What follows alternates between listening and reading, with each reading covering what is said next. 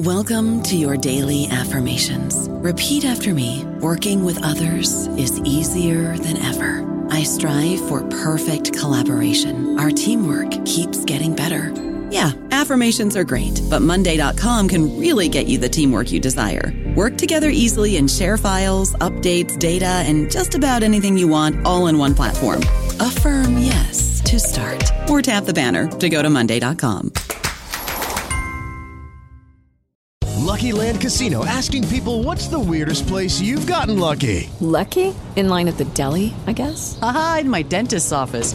More than once, actually. Do I have to say? Yes, you do. In the car before my kids' PTA meeting. Really? Yes. Excuse me, what's the weirdest place you've gotten lucky? I never win and tell. Well, there you have it. You can get lucky anywhere, playing at LuckyLandSlots.com. Play for free right now. Are you feeling lucky? No purchase necessary. Void where prohibited by law. 18+. Terms and conditions apply. See website for details. Hello, everybody. This is Marshall Poe. I'm the editor of the New Books Network, and I'd like to tell you that we have a new and improved website. It has 2 new features that we think you'll love. One of them is a vastly improved search engine, so that when you type in keywords, you'll get a bunch of episodes really quick. The other is the ability to create a listener account. And in that listener account, you can save episodes for later listening. So you can create a kind of listening list. We think these features are neat, and we think you'll enjoy them. Please visit the site today. Welcome to the New Books Network. Hello, welcome to the New Books and World Politics podcast from the New Books Network. My name is Jeffrey Gordon, and today I'm talking to Adam Hania. He is the author of Money, Markets, and Monarchies, the Gulf Cooperation Council and the Political Economy of the Contemporary Middle East. When a lot of Americans or Brits think about the Gulf, they think of oil as the primary economic sector, but as this book demonstrates, conglomerates from the Gulf are very active in the global economy in a number of different sectors, including agribusiness, real estate, and finance capital. They've become major political and economic actors throughout the Arab Middle East and in the broader global political economy. And this book is about the relationship between state and class formation within the Gulf and how the Gulf has come to occupy such a central place in the political economy of the broader Middle East. So Adam, let me ask you, this is your third book about the economies of the Gulf Cooperation Council, capitalism and class in the Gulf Arab states, and lineages of revolt, which is also about the broader Middle East. How does this book fit into your broader research program, and how did you become interested in the Gulf Cooperation Council? Thanks, Jeff. Yeah, I guess, just to begin with pointing out, when we talk about the Gulf Cooperation Council, we're speaking about 6 states, all of them monarchies, Saudi Arabia, Kuwait, Bahrain, Qatar, United Arab Emirates, and Oman. These 6 states, they formed the Gulf Cooperation Council in 1981, which was a regional integration project, which to some degree models the European Union in the sense that it's an attempt at economic and political integration. It doesn't have a common currency, but there is coordination and some degree of integration across these 6 states, although there are important differences between them, which I think we could probably get into a little bit later. But my interest in these states really stem from a wider interest in the Middle East and a feeling that a lot of approaches to the Middle East tend to focus on 1 or 2 states, Egypt, Palestine, Lebanon, and divorce the dynamics in those particular national states from the wider region. And it's very clear, if you look at the Middle East, that the center of accumulation, capital accumulation in the region is really the Gulf states. These states have become increasingly significant to how the wider region plays out. So my interest in looking at the Gulf was an attempt to kind of understand, firstly, how capitalism operates in these 6 states in the Gulf region, and secondly, how does that impact the political economy of the wider Middle East? So, my first book looked more at the GCC itself and its position in the global economy and class and capitalist development in the GCC.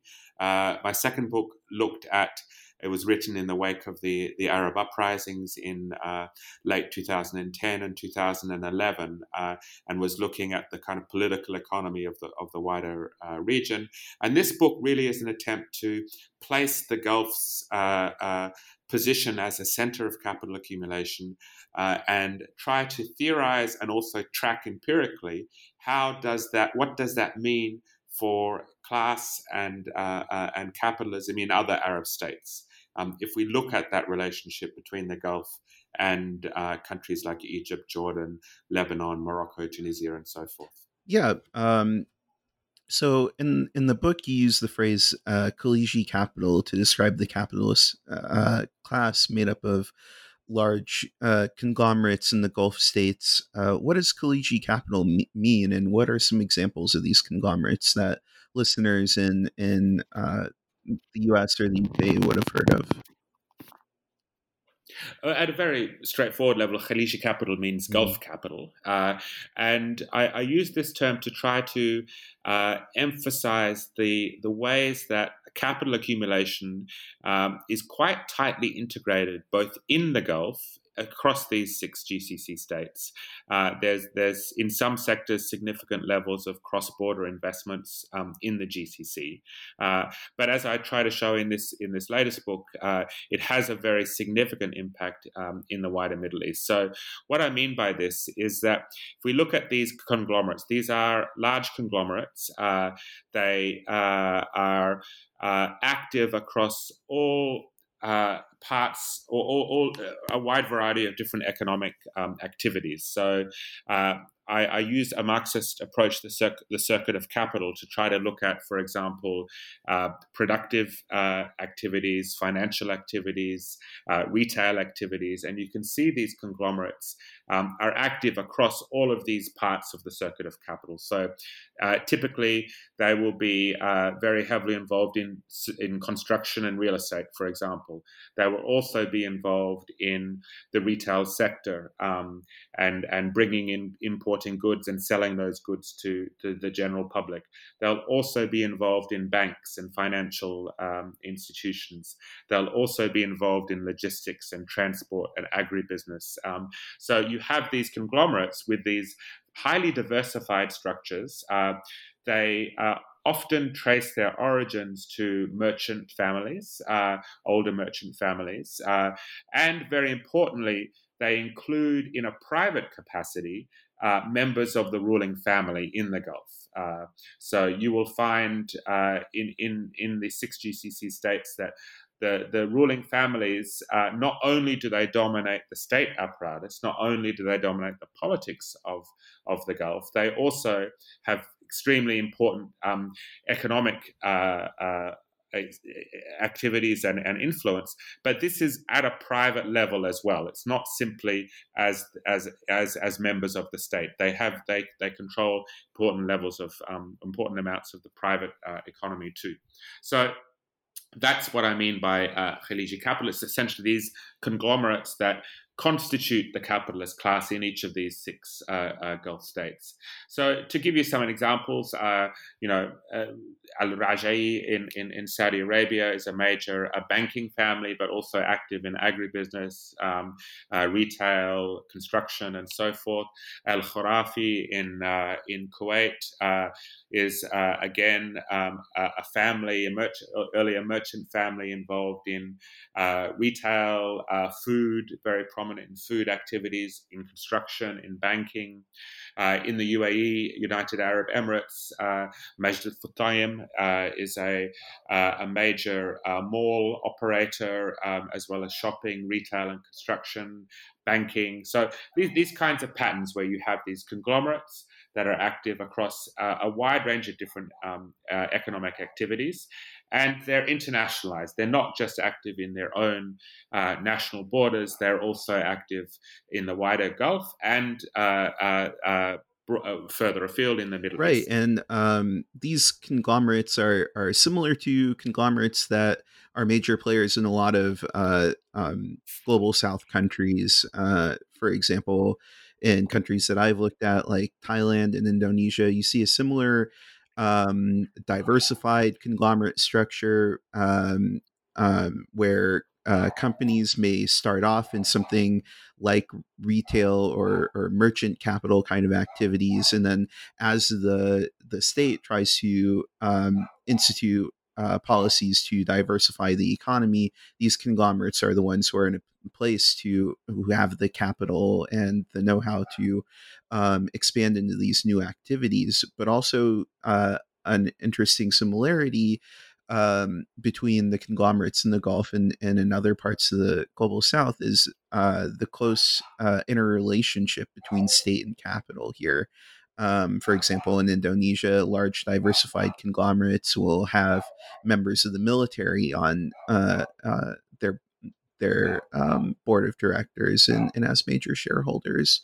Um, uh, so I want to talk about this relationship between the state and the private sector, which in mainstream political economy are often presented as ontologically different realms that have an external relationship with each other. The economy and the state exist separately and may interact when the state interferes in the realm of the economy, or when economic actors try to bribe state actors. But as you discuss, the relationship between ruling families and private capital is much deeper than that in reality in the Gulf. You say that there is an internal relation between state and capital. Um, um, and this is often presented as a deviant case of capitalist development, not how it's supposed to work. Could you describe more what you mean by the internal relation between state and capital in the Gulf, and maybe compare the relationship between the state and the economy in the Gulf to other places? Yes, as you pointed out, I do really. I have tried in this book and in other parts of my work to try to work against this kind of exceptionalizing approach to the Gulf. In other words, I don't think the Gulf differs in some kind of dramatic or way from other capitalist states. I think the Gulf states are capitalist states, and in these states we see the state operate as a capitalist state. In other words, the state supports capital accumulation, and very often accumulation is through the state or through one's proximity to the state apparatus. So I don't think that differs significantly from the examples you mentioned, like Brazil, India, or China, but also I think to even places like the United States or the United Kingdom, where it's very clear that leading capitalist businesses, leading economic actors are very closely interrelated with political power in these states. They depend upon contracts from the state, and the state acts to support and support their accumulation. So that's the first thing. The Gulf is not some kind of exceptional space. Now, as you pointed out, I used the term internal relation. I'm borrowing this term from a Marxist philosopher, Bertel Ollman, who has really written, I think, some excellent work on the idea of how we should think about the state and its relationship to economy and to capital. And he uses the term internal relation to say that we should focus on the relationship between these different spheres, not treat these spheres as being separate or distinct from one another, but try to understand how they're mutually dependent and shape the conditions of existence of each other.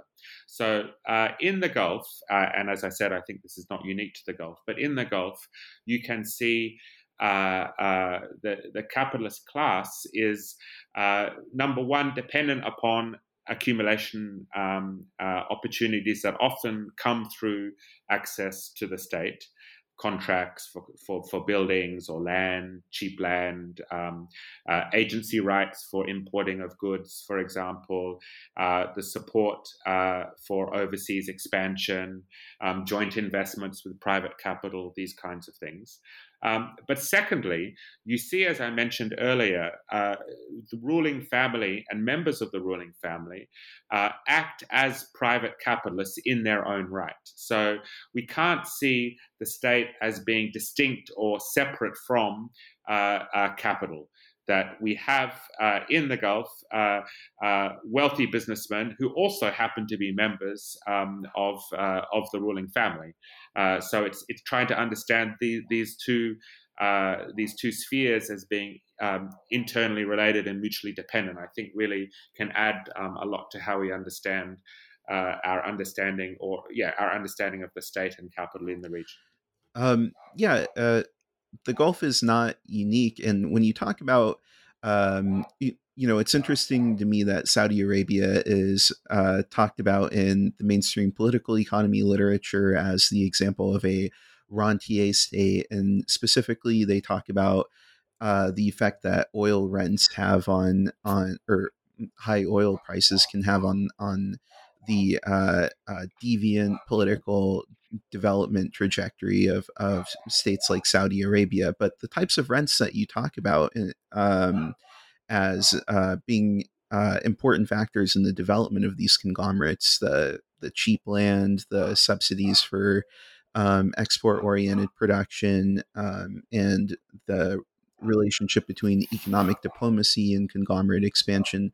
These are pretty ordinary as far as capitalist economic development goes, and I think you make a good case that the Gulf states are not really deviant in any major way, even if the particular form of organization of the state might differ in the Gulf from other places.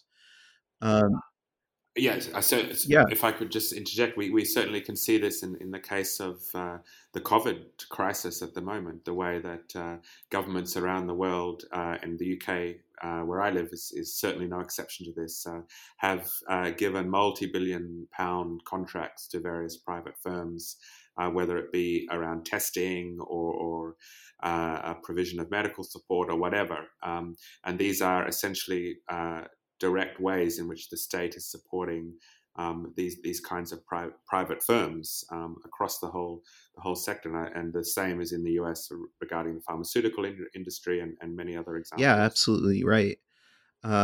There's no economy no capitalist economy where the state just lets the market allocate resources without having any kind of policy instruments that act as subsidies for firms in real ways. Another major theme in the book is the role that global financial integration and the implementation of neoliberal policies in other Arab states have played in the formation of the Gulf's capital class.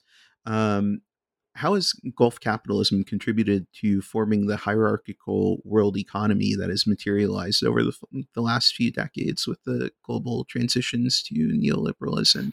And yes.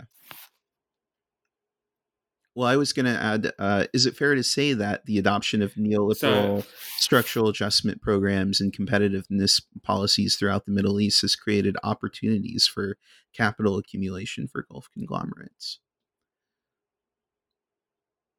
Yes, absolutely. Well, firstly, to the global question, obviously the question of oil is really central here, and it has been through from the mid-20th century onwards. The Gulf's immense importance as a major source of oil and gas supplies to the world market. So in this sense, I think there's really an interesting story that has been told by a number of people from different angles, trying to trace the way that the dependence of global capitalism on hydrocarbons, in particular oil, has been connected to the rise and prominence of the Gulf as both a geopolitical object, but also as a major actor in oil markets globally. So that's one side. But the other side to this, which I talk a little bit about in the book, and I think it's really important to also integrate into how we understand the Gulf's place in the global economy, is what happens to the financial surpluses that accumulate in the Gulf as a result of its oil and hydrocarbon sales.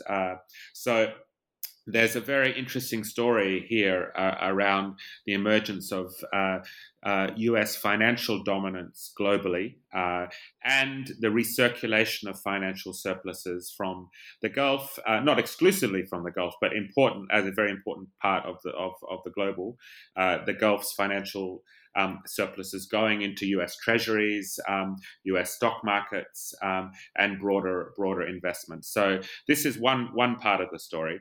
The other side to this global question, I think, is the way the GCC has, in the last 2 decades, has served as an important market for firms, large international firms. So you can see this particularly in sectors like real estate, high-end engineering, banking, that many firms globally do see the Gulf as an important market. This is connected to the development of cities and infrastructures in the Gulf region.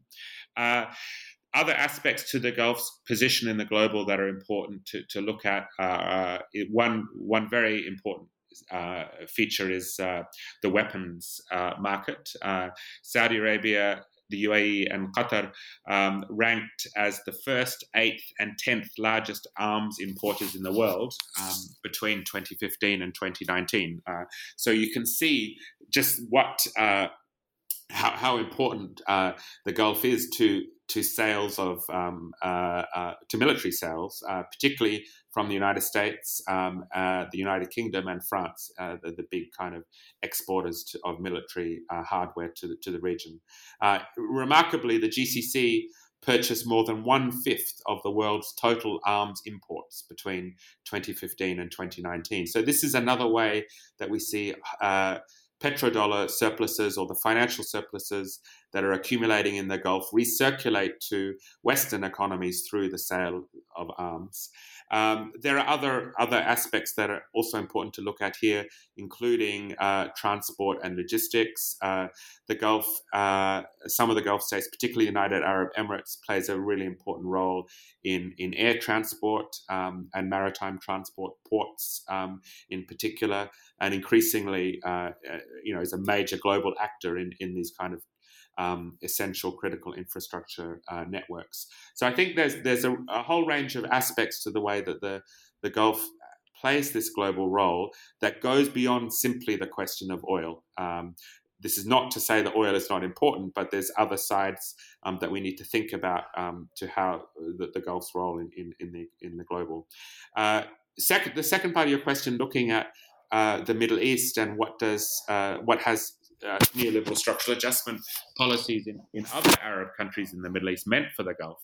This is really a major focus of my book. What I'm trying to argue is that when we look at neoliberalism, we can see in places like Egypt, Jordan, Lebanon, we can see the move towards a greater dependency on the market, the opening up of these economies to foreign investments, privatization, the sale of land, the sale of state companies, labor market deregulation, all of the things that we are very familiar with elsewhere in the world are part of how these Arab economies also have changed since the 1980s. And what it has meant is that the Gulf has been one of the prime beneficiaries of this neoliberal turn in the region. So when Egyptian land underwent a really remarkable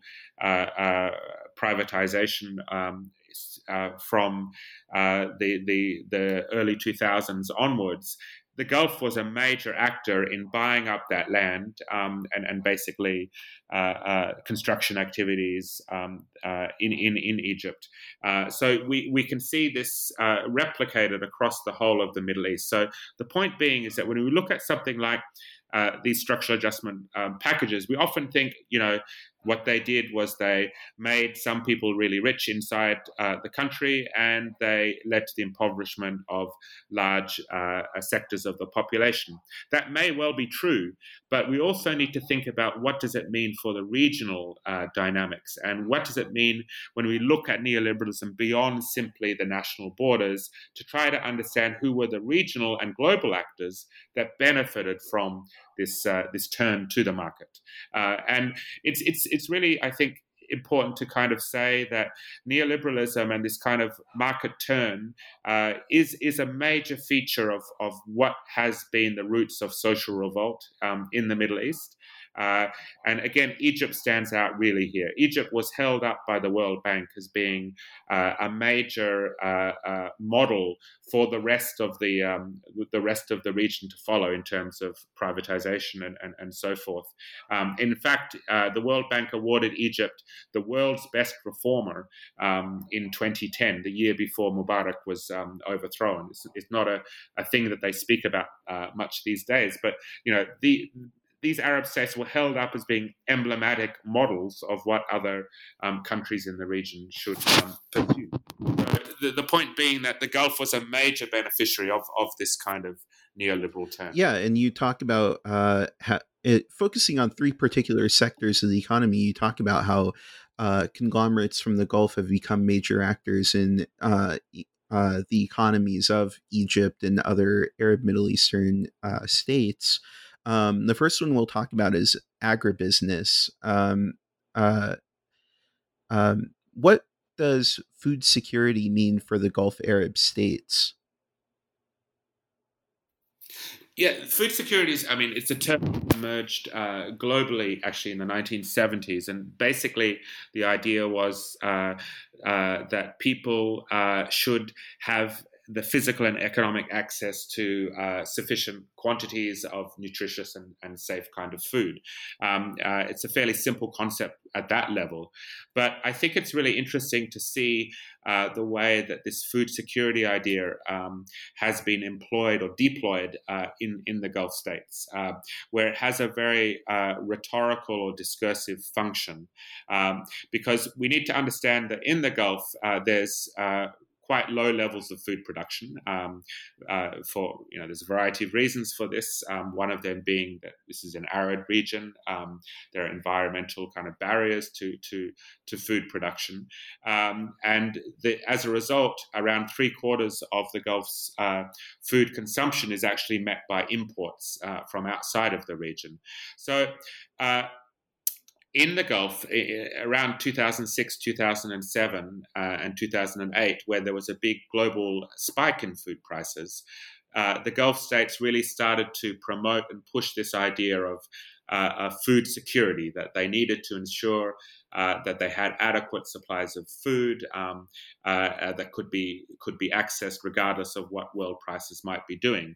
And what it meant is that what I try to do in the book is to say that this goal of food security really has been used as a way of underpinning or encouraging the expansion globally of large agribusiness firms in the Gulf to other parts of the world, and as part of this, to the Middle East itself. So we see the expansion of agribusiness firms as part of these conglomerates that I spoke about earlier, moving into the land purchases, moving into various parts of agro-commodity production in order to discursively, this is to supply or to secure food supplies for the Gulf.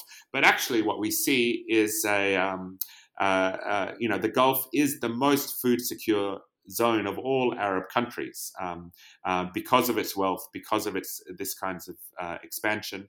And it's the neighboring countries such as Yemen which are the most food insecure. So, we have this kind of juxtaposition of the most food insecure and the most food secure are located on the Arabian Peninsula and centered around the Gulf. Yeah, you mentioned that conglomerates from the Gulf have played a major role in the so-called global land grabs that have become a focus of research in agrarian political economy in the last decade or so, and in social movements around access to land and access to food. Um, how have the firms and institutions from the Gulf been able to buy so much land around the world? And what are some of the difficulties that they have run into as they have tried to increase the capital intensity and productivity of agriculture in some of these developing regions? Well, certainly this connects to the point we were discussing earlier. There has been strong support from the states in the Gulf. In particular, Saudi Arabia and the United Arab Emirates stand out here, where state institutions have supported the expansion of agribusiness firms from these countries globally. So, including the purchase of land at very cheap prices. So, the Saudi Arabia, for example, set up a large fund targeting land purchases, and basically said, "Look, we'll support our domestic agribusiness firms to go abroad, buy up this land, and we'll cajole, we will provide political support for this process in other countries." For example, I'm not just talking about the Middle East, but the Philippines is one place where Saudi Arabia had a major attempt at land grabs. Sudan is another. Egypt is another. We can see this replicated in Pakistan, India, and elsewhere. So these are these are land grabs. But I think one of the things to point out here is that it's interesting to see that there was obviously resistance, particularly from farmers in these areas, who in some cases were forced off their land or forced into kind of market activities that were detrimental to their existence. So protests around these kinds of land grabs meant that very often they might have been headline figures in a newspaper, but they actually didn't really mean much on the ground in these states. And it's interesting to see that a lot of the land now that the Gulf has been involved in purchasing actually is in places like the United States, Australia, parts of Europe. That's where some of the big farming activity from the Gulf is now located. Right. These are places where property rights are more secure. Capitalist social relations are more firmly embedded in the agrarian sector in the rural areas than in a lot of the global South countries that they've previously tried to purchase land in, where land has not been commodified for as long as it has been in these advanced industrialized countries and places where a much larger percentage of the population depends on access to land for their livelihoods. And in this way, political contestation and democracy is a real obstacle to the ability of Gulf conglomerates to transform agriculture in these regions in more capital intensive ways that wind up displacing people. Perhaps you note that perhaps a more important influence that Gulf firms and states have had on regional and global agribusiness supply chains and land purchases is through their control and operation of logistics infrastructures. Why are agribusiness firms increasingly diversifying into transportation, warehousing, ports, and other sectors that underpin the circulation of food commodities? What do they stand to gain from this? Yeah, I think this is a really interesting part of looking at the agribusiness sector in the Gulf. A lot of the focus is typically placed on land grabs, and we shouldn't downplay the importance of this. But if we look at these large agribusiness firms, they are increasingly vertically integrated. In other words, they're not just involved in primary agriculture; they're also involved in the storage, the transportation of food across borders, the processing and manufacturing of food, and also the retailing of food. So if you look at some of the large Gulf firms, you can really see this at a global level, and it's really quite fascinating to unpack some of these things. So one example is a UAE firm, Al Dahra, which is involved in primary agriculture in rice and fruits and vegetables, dairy cows, etc. But recently, they've been expanding, for example, into the provision of animal food or forage, and reflecting what I was just saying earlier, that they are now actually the largest forage exporters, animal feed exporters in the United States, Italy, and Spain. So it's quite remarkable to think of this UAE firm, a large firm, but from a country that has a very limited agricultural sector, that are now the largest forage exporters in these three leading states. It's one example of how this firm has diversified into the provision of animal feed. This large firm, Al Dahra, also operates milling of rice and flour across Europe and South Asia. They're involved in logistics, ports, storage facilities, and transport of food and agricultural products. So it's from the farm to the shelf.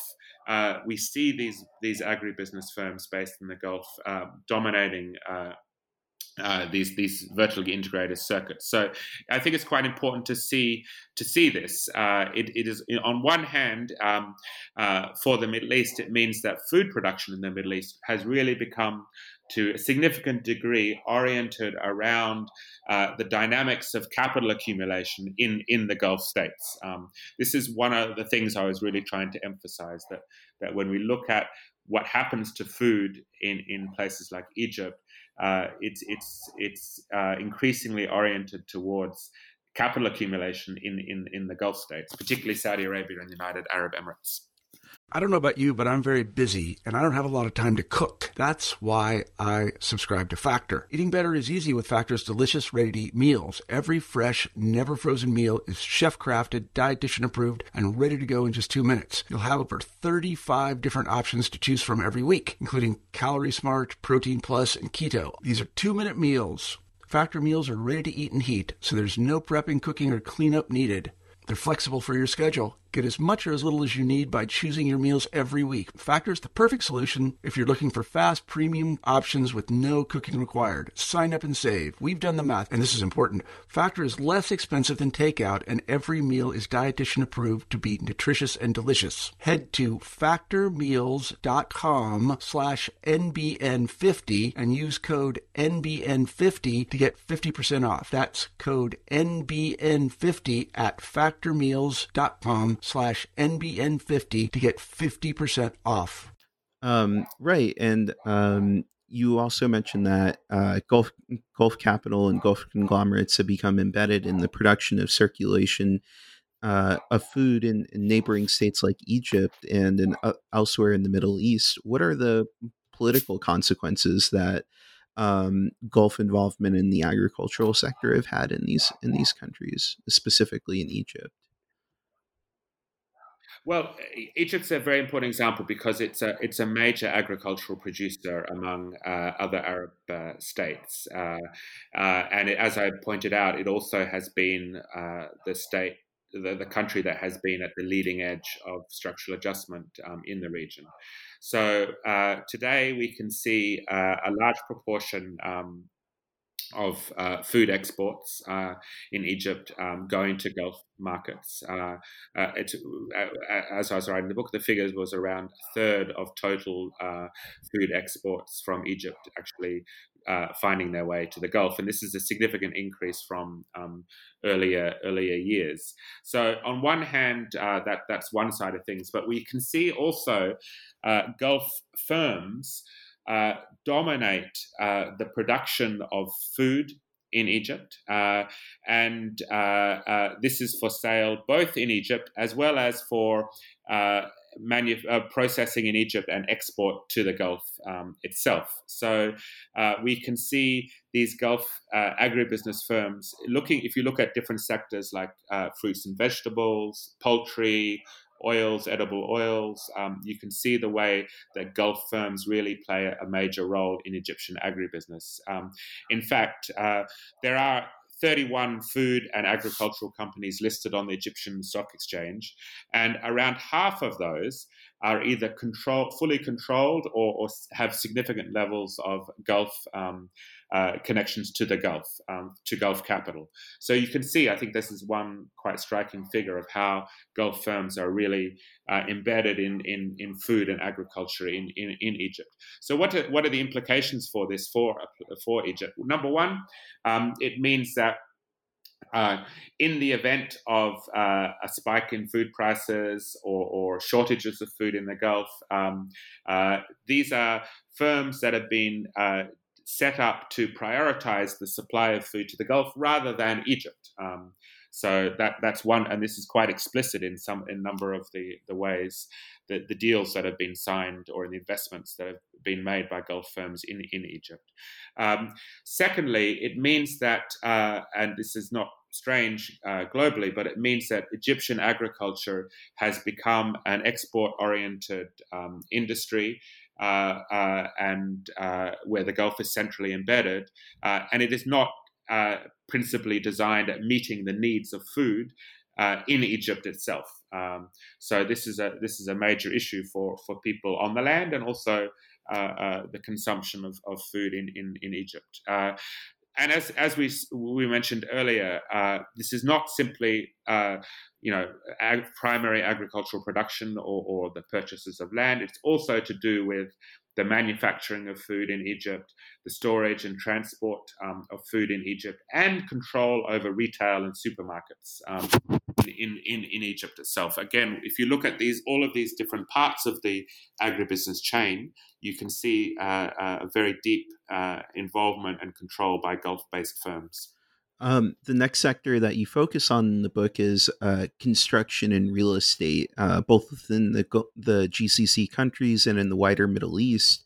The production of space, to use Henri Lefebvre's phrase, has been an important source of capital accumulation for Gulf conglomerates. How have cities in the Arab world been transformed by neoliberal urban policies, and what roles have Gulf conglomerates played in this transformation?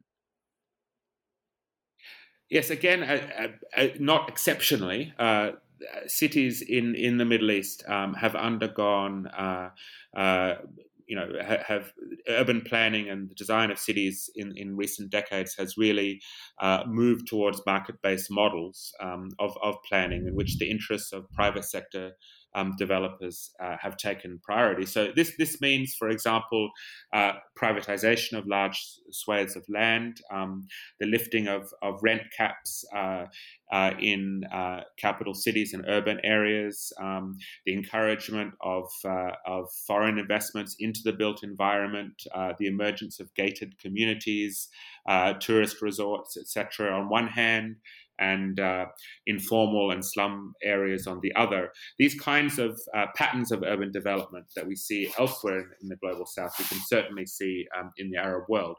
And as I mentioned earlier, one of the prime beneficiaries of this opening up of the city and the development of the city has been Gulf-based investors. So we could see this if we look, for example, at mega projects. So these are large-scale real estate projects. What I do in the book is I look at projects that are worth more than $100 million US dollars across 6 Arab countries: Algeria, Egypt, Jordan, Morocco, and Tunisia.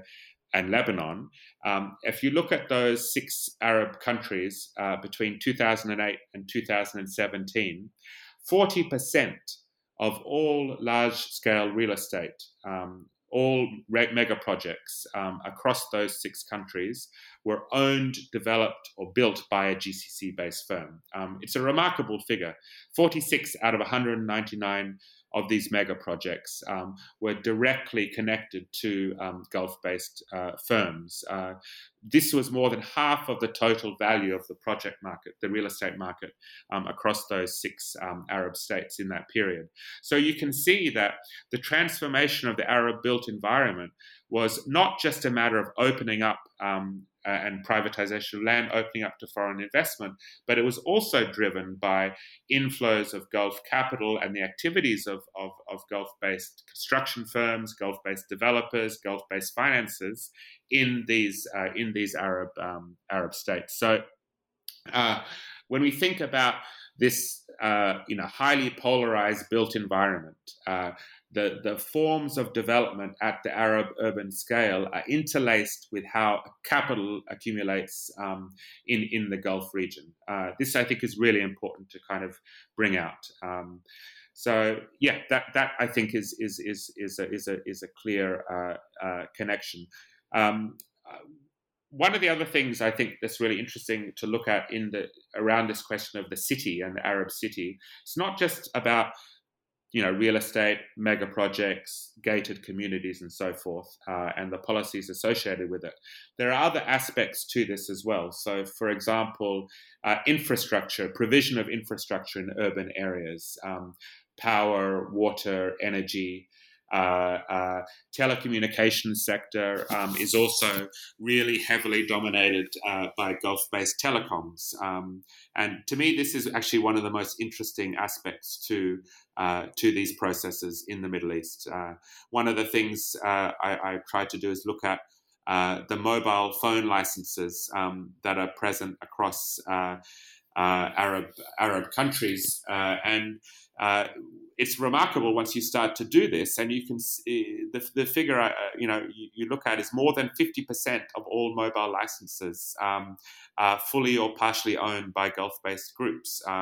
They control the largest share of mobile markets, telecommunications markets across the Middle East, and this is really important because this is not just about who operates your mobile phones. It's about the way that cities, these telecom firms play a big role in obviously surveillance, in security, in this kind of smart cities concepts that is really the buzzword in urban planning these days. So the Gulf's kind of is at the center of these urban processes, and trying to unpack these connections, I think, is really fruitful.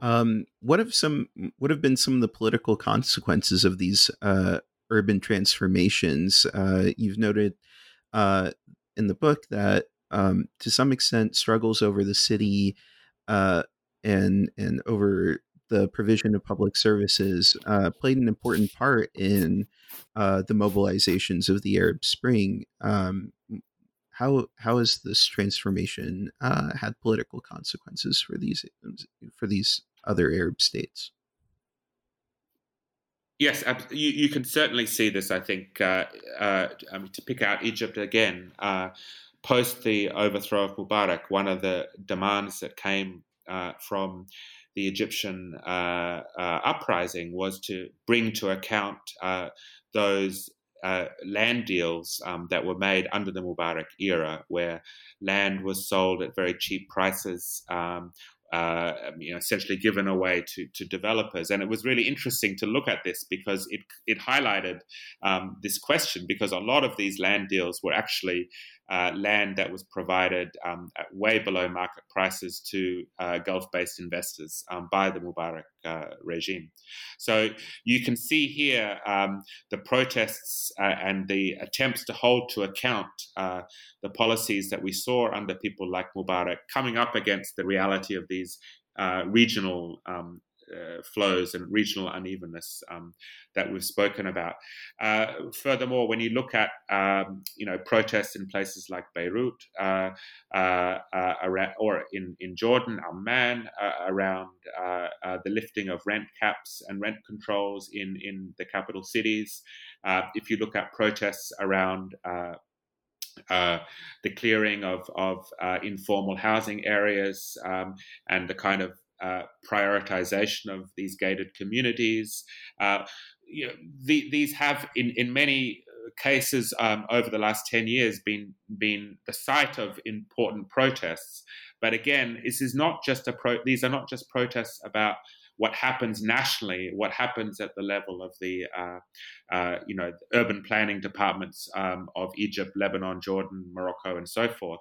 It's also about how the Gulf has been a major actor in driving these urban changes and in benefiting and in transforming the Arab city in these kinds of ways. And underlying these transformations in agribusiness and in real estate has been the role that Gulf conglomerates have played in financial markets in the region, and the role that financial markets have played in shaping processes of class formation, both in the Gulf and in the broader Middle East.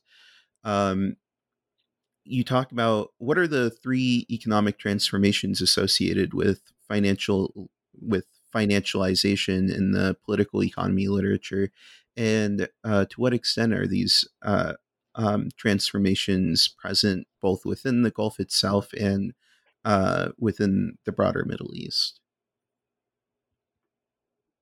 Yeah, there's, as you point out, there's been quite a burgeoning literature now for a number of years around this concept of financialization.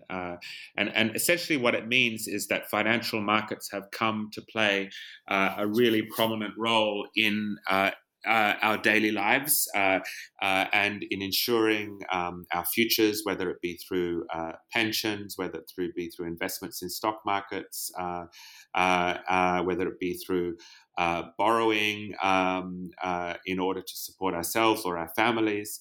It also means that non-financial firms increasingly depend upon financial practices, financial activities, and are involved in these kinds of things, even if they are if their primary activities remain non-financial. So the literature on financialization has typically focused on economies, major economies like the US or Europe, and to some degree Japan. And I think it's interesting to look at financialization in other parts of the world, including the Middle East, because there are a lot of parallels, I think, in the Middle East with the general literature on financialization. So you can see, for example, again, this is partly connected to the real estate discussion that we've just had. There's been a strong push by international financial institutions and banks to get people living in the Middle East to increasingly depend upon mortgages and borrowing in order to build houses or to purchase housing. And that this is just one example where banks and financial markets intermediate individuals and households in the Middle East. So what's interesting here is to see that these processes, they're common across the Middle East, but we also see the way that, again, GCC-related banks have really driven this process in a major way. They do this through purchasing and becoming major actors in banking and financial markets outside of the Gulf itself. So just to give you an example, in Jordan, in Palestine, Egypt, and Lebanon, 50% of all non-government bank assets are held by GCC banks. It's quite a remarkable figure when you think about this. That Gulf-based banks are really active in these cross-border activities and banking markets in other Arab countries. Jordan is really stands out in this respect. 86% of bank assets in Jordan are actually controlled by GCC banks. So if you are a Jordanian citizen, you are borrowing for a house or borrowing for a car or borrowing for education or health or whatever it might be, you are essentially likely to be borrowing from a Gulf-based bank. So Gulf banks intermediate the relationship between Jordanian citizens and wider financial markets. So when we think about financialization, it's again not something that's simply nationally bound. It's something that we need to think about in this regional perspective. To think about how do Gulf-based financial actors drive these processes in other neighboring states. With all this talk about financialization in these countries and the increasing role that the Gulf is playing in the financial sectors of other Arab Middle Eastern states, I as I was reading this, I was thinking about how differently critical political economy scholars such as yourself think about these processes than mainstream economics and the financial press. In the mainstream research on economics, the growth of deposits as a percentage of GDP, for example, or the increasing prominence of foreign financial firms in these economies would represent the growing availability of investment capital that can drive economic growth without having to print money domestically, or have sovereigns borrowing money and allocating resources.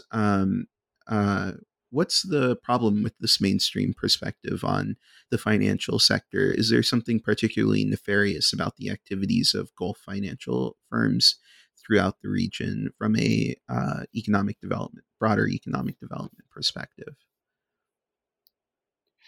I wouldn't call it particularly nefarious in comparison to other, international banks or other, Western banks or whatever it might be. I think they're equally nefarious, perhaps not in any kind of different way. But I think the problem with this is largely to do with questions of debt, and we can see that growing indebtedness of households really, particularly at moments of economic crisis, really can negatively impact individuals and households at those moments. We saw this in the United States and Europe very clearly, and we can also see this in increasingly this high levels of debt in the Middle East. The other side to this, of course, is government debt, and here we can see, particularly in the last 3 to 5 years, very sharp increases in levels of government debt in the region, in the Middle East, and some of this, or a large bulk of this, is connected to international lenders like the IMF and the World Bank, also bilateral lending from individual countries. But one of the understudied, I think, aspects to this is the way that the Gulf states have also been major lenders to other Arab countries. One of the things the Gulf did is actually place their dollar reserve deposits into the central banks of other Arab states. For example, they did this in Egypt, they did this in Yemen, they did this in Tunisia, they've done this in Jordan. So what this means is that these countries, it's one way that the Gulf has extended its political and economic influence over these other Arab states. Because if you are a country and your reserves come from the Gulf, they're GCC deposits in your central bank, and you're dependent upon this for access to international lending, for stable currencies and so forth, the Gulf has enormous sway over what you do as a country. If you ever displease what the Gulf states might think about or in your policy making, it's simply a matter of withdrawing those deposits and you detonate a financial crisis. I think this is a really interesting kind of innovation of the Gulf, this kind of placing of their dollar deposits in other Arab countries. Just one example of this, which I really find very striking. By 2016, Egypt owed Saudi Arabia, the UAE, and Kuwait more than the total it owed to all international financial institutions or any other country or region in the world. So when we think about debt, global debt, it's not simply a matter of the standard kind of targets of debt campaigners around the World Bank and IMF. It's also these regional actors that we need to consider that can play a very negative role on development processes in the Middle East. Yeah, that's really fascinating. I had no idea to what extent sovereign states in the Middle East were dependent upon the Gulf for access to financial markets and currency reserves. Before I read your book, I think that's a really interesting tool of geopolitical leverage, right? That Gulf states have over other Middle Eastern states, and can have really not only nefarious impacts on economic development, but also on the trajectory of political reform, because this essentially can make the Gulf states, if not exactly a veto player, certainly give them inordinate influence over the processes of political reform. Absolutely, yes. So we've been talking about how the Gulf economies are about more than just oil. They're about finance, real estate, agribusiness, but oil is still very, very much central to the economies of the GCC. And as you've noted in the book, oil prices have dropped off in recent years, and analysts forecast a new normal of a long period of sluggish demand and low prices. How have Gulf governments responded to this new economic environment, and what are some of the features of the new economic visions put forward by these governments? Yeah, I mean, this is an even more pertinent question today, of course, because of the COVID crisis, which has had a major impact on oil markets globally and the price of oil. So there's a double whammy here. It's not just the downturn in oil prices that occurred from mid 2014. It's also been since January, February of this year, another very severe drop in the demand for oil and also the price of oil globally. So what have the Gulf states done in this regard? Well, as you mentioned, there's a range of they call them vision documents. Each of the Gulf states have put forward these kinds of strategic planning, economic planning, and aimed at kind of diversifying their economic activities away from oil. There's a lot of debate about how real these strategy documents are and whether they'll actually really see the light of day. But certainly looking at them, I think, is very interesting because it demonstrates the way that the Gulf states have really, again, prioritized the interests of private capital and the development of their own capitalist classes. So we are talking here about moves towards privatization of different sectors that were previously perhaps state-owned in the Gulf, the development of new markets around things like healthcare and education, two prominent aspects of this, tourism, another important aspect, logistics and transport, with a major role for Gulf private capital in these sectors, obviously supported by the state. So that's one side of these vision documents. The other side, though, is really, really important to consider here is the structure and nature of the working class in the Gulf. These states stand out because of their very heavy dependence upon migrant workers. So in each of the Gulf states, more than 50% of the labor force are made up of temporary migrant workers. So these are people mostly from South Asia, but also from the Middle East and elsewhere, who are they're dependent upon a work contract. They make up more than half of the labour force. In some states, 80 to 90% of the labour force are made up of these temporary workers. There is no viable route to kind of permanent residency or certainly not citizenship. So these workers are highly exploited. They don't have access to any kind of labor rights. Any kind of protest movements are simply met with deportation, legally met with deportation. So the importance of this, foregrounding this migrant workforce is that at moments of crisis, for example, the crisis connected to the drop in the oil prices, one of the things that the Gulf states can do and has been doing is to deport en masse millions, literally millions, of these temporary migrant workers. So it's a way of, to borrow a term from David Harvey, it's a way of spatially displacing the crisis from the Gulf onto the labor-sending countries in places like India and Pakistan and Bangladesh and Egypt and Jordan.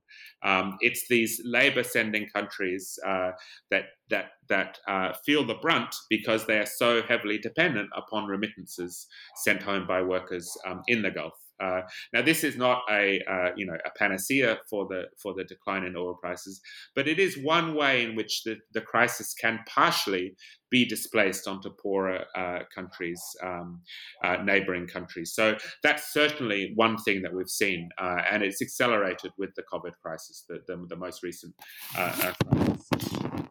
Right. The dependence on cheap foreign labor that doesn't have any kind of labor rights or citizenship rights is one aspect of the constellation of social interests in the way of maintaining social and political order in the Gulf states. What are some of the likely social and political consequences of privatization and other reforms that Gulf states have been talking about? The role of the state in the economy is driven in part by the need to satisfy certain social interests in order to maintain political order. To what extent do reforms that deepen capitalist social relations threaten political stability?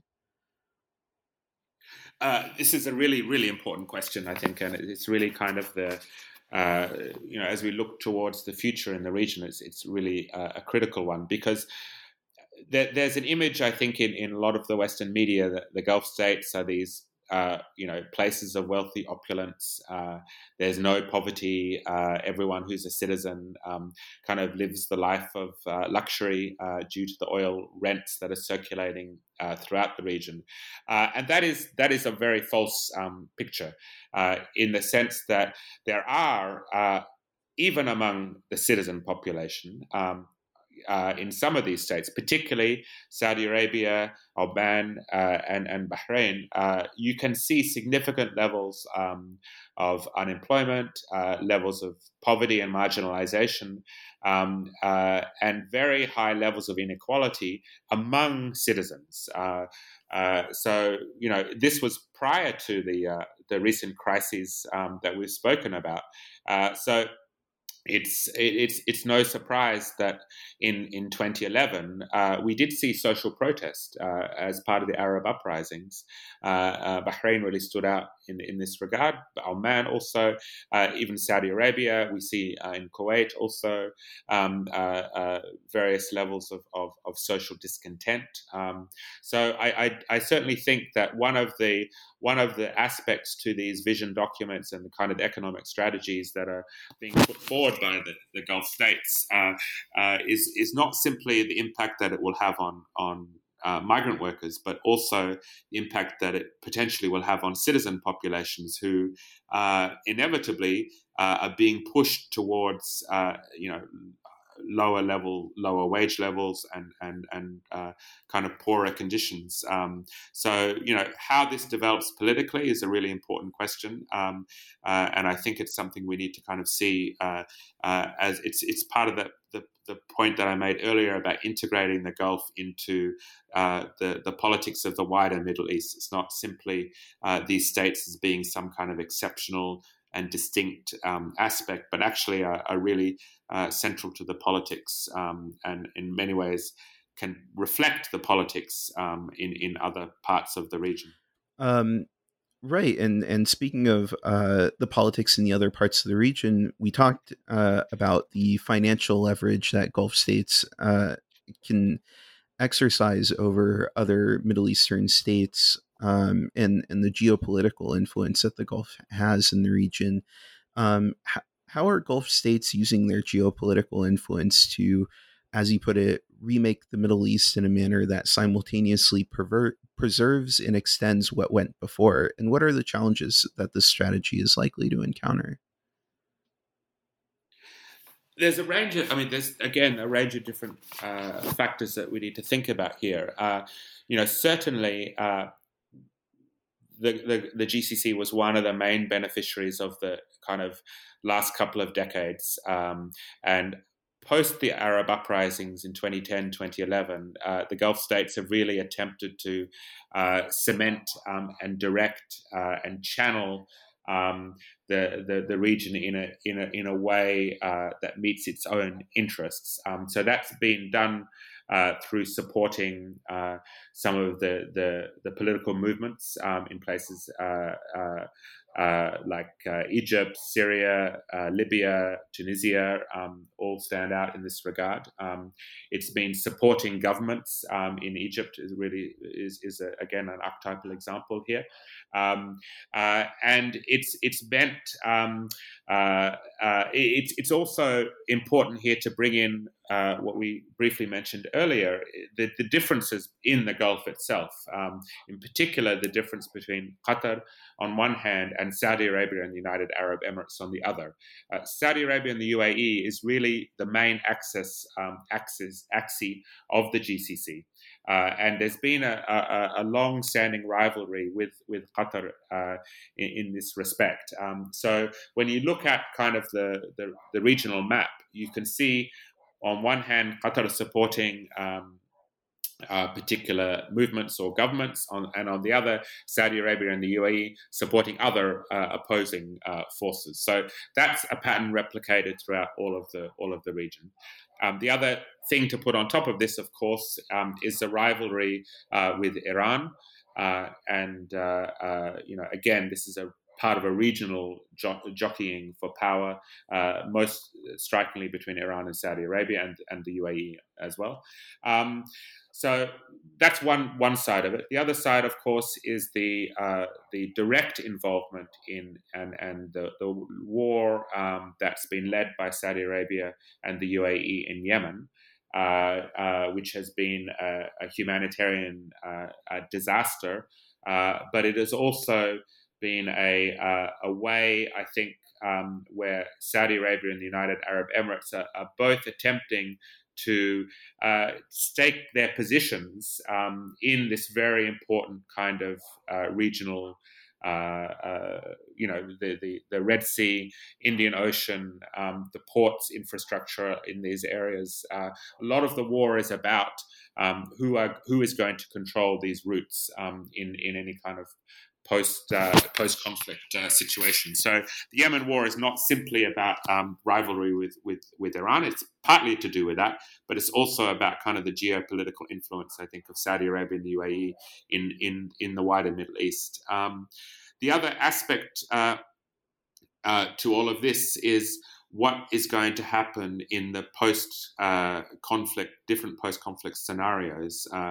So, obviously, Syria, Yemen, and Libya are really the three important cases here, where you have huge levels of displacement of population displacements. The Middle East is now the highest, world leader in terms of displaced peoples globally. So the kinds of political settlements that emerge in these three states, the kinds of reconstruction plans that we see, I think are going to be very significantly shaped by the Gulf states, whether it be through lending or whether it be through direct involvement in infrastructure reconstruction, in development of different kinds of economic sectors and activities. So the fact that the Gulf has been such a prominent actor over the last 10 to 20 years and has been a major protagonist in these kinds of conflicts means that they also will play a major role, I think, in the kind of direction of post-conflict reconstruction. All of this, of course, is not in any sense meant to imply that the Gulf will be able to determine directly what happens. There are many other actors here, in particular, obviously, the United States, Europe, China, Russia, Iran, that will all play will have a major say in this. But we do need to think about what kind of role the Gulf states will play in this, and what kind of impact the kind of fissures and rivalries in the Gulf might play on these dynamics. Okay, Adam, I think that's a good place to wrap it up. Thank you so much for joining me. This was the New Books on World Affairs interview with Adam Hania. He's the author of Money Markets and Monarchies, the Gulf Cooperation Council, and the Political Economy of the Contemporary Middle East from Cambridge University Press. Thank you so much. Have a nice day. Thank you, Jeff. Thank you very much.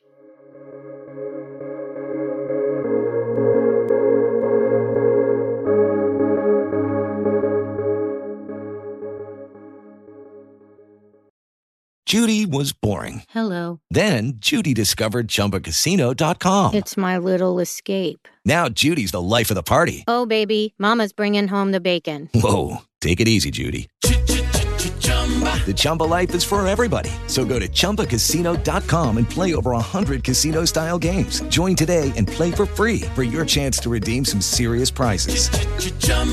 ChumbaCasino.com. No purchase necessary. Void where prohibited by law. 18+ terms and conditions apply. See website for details.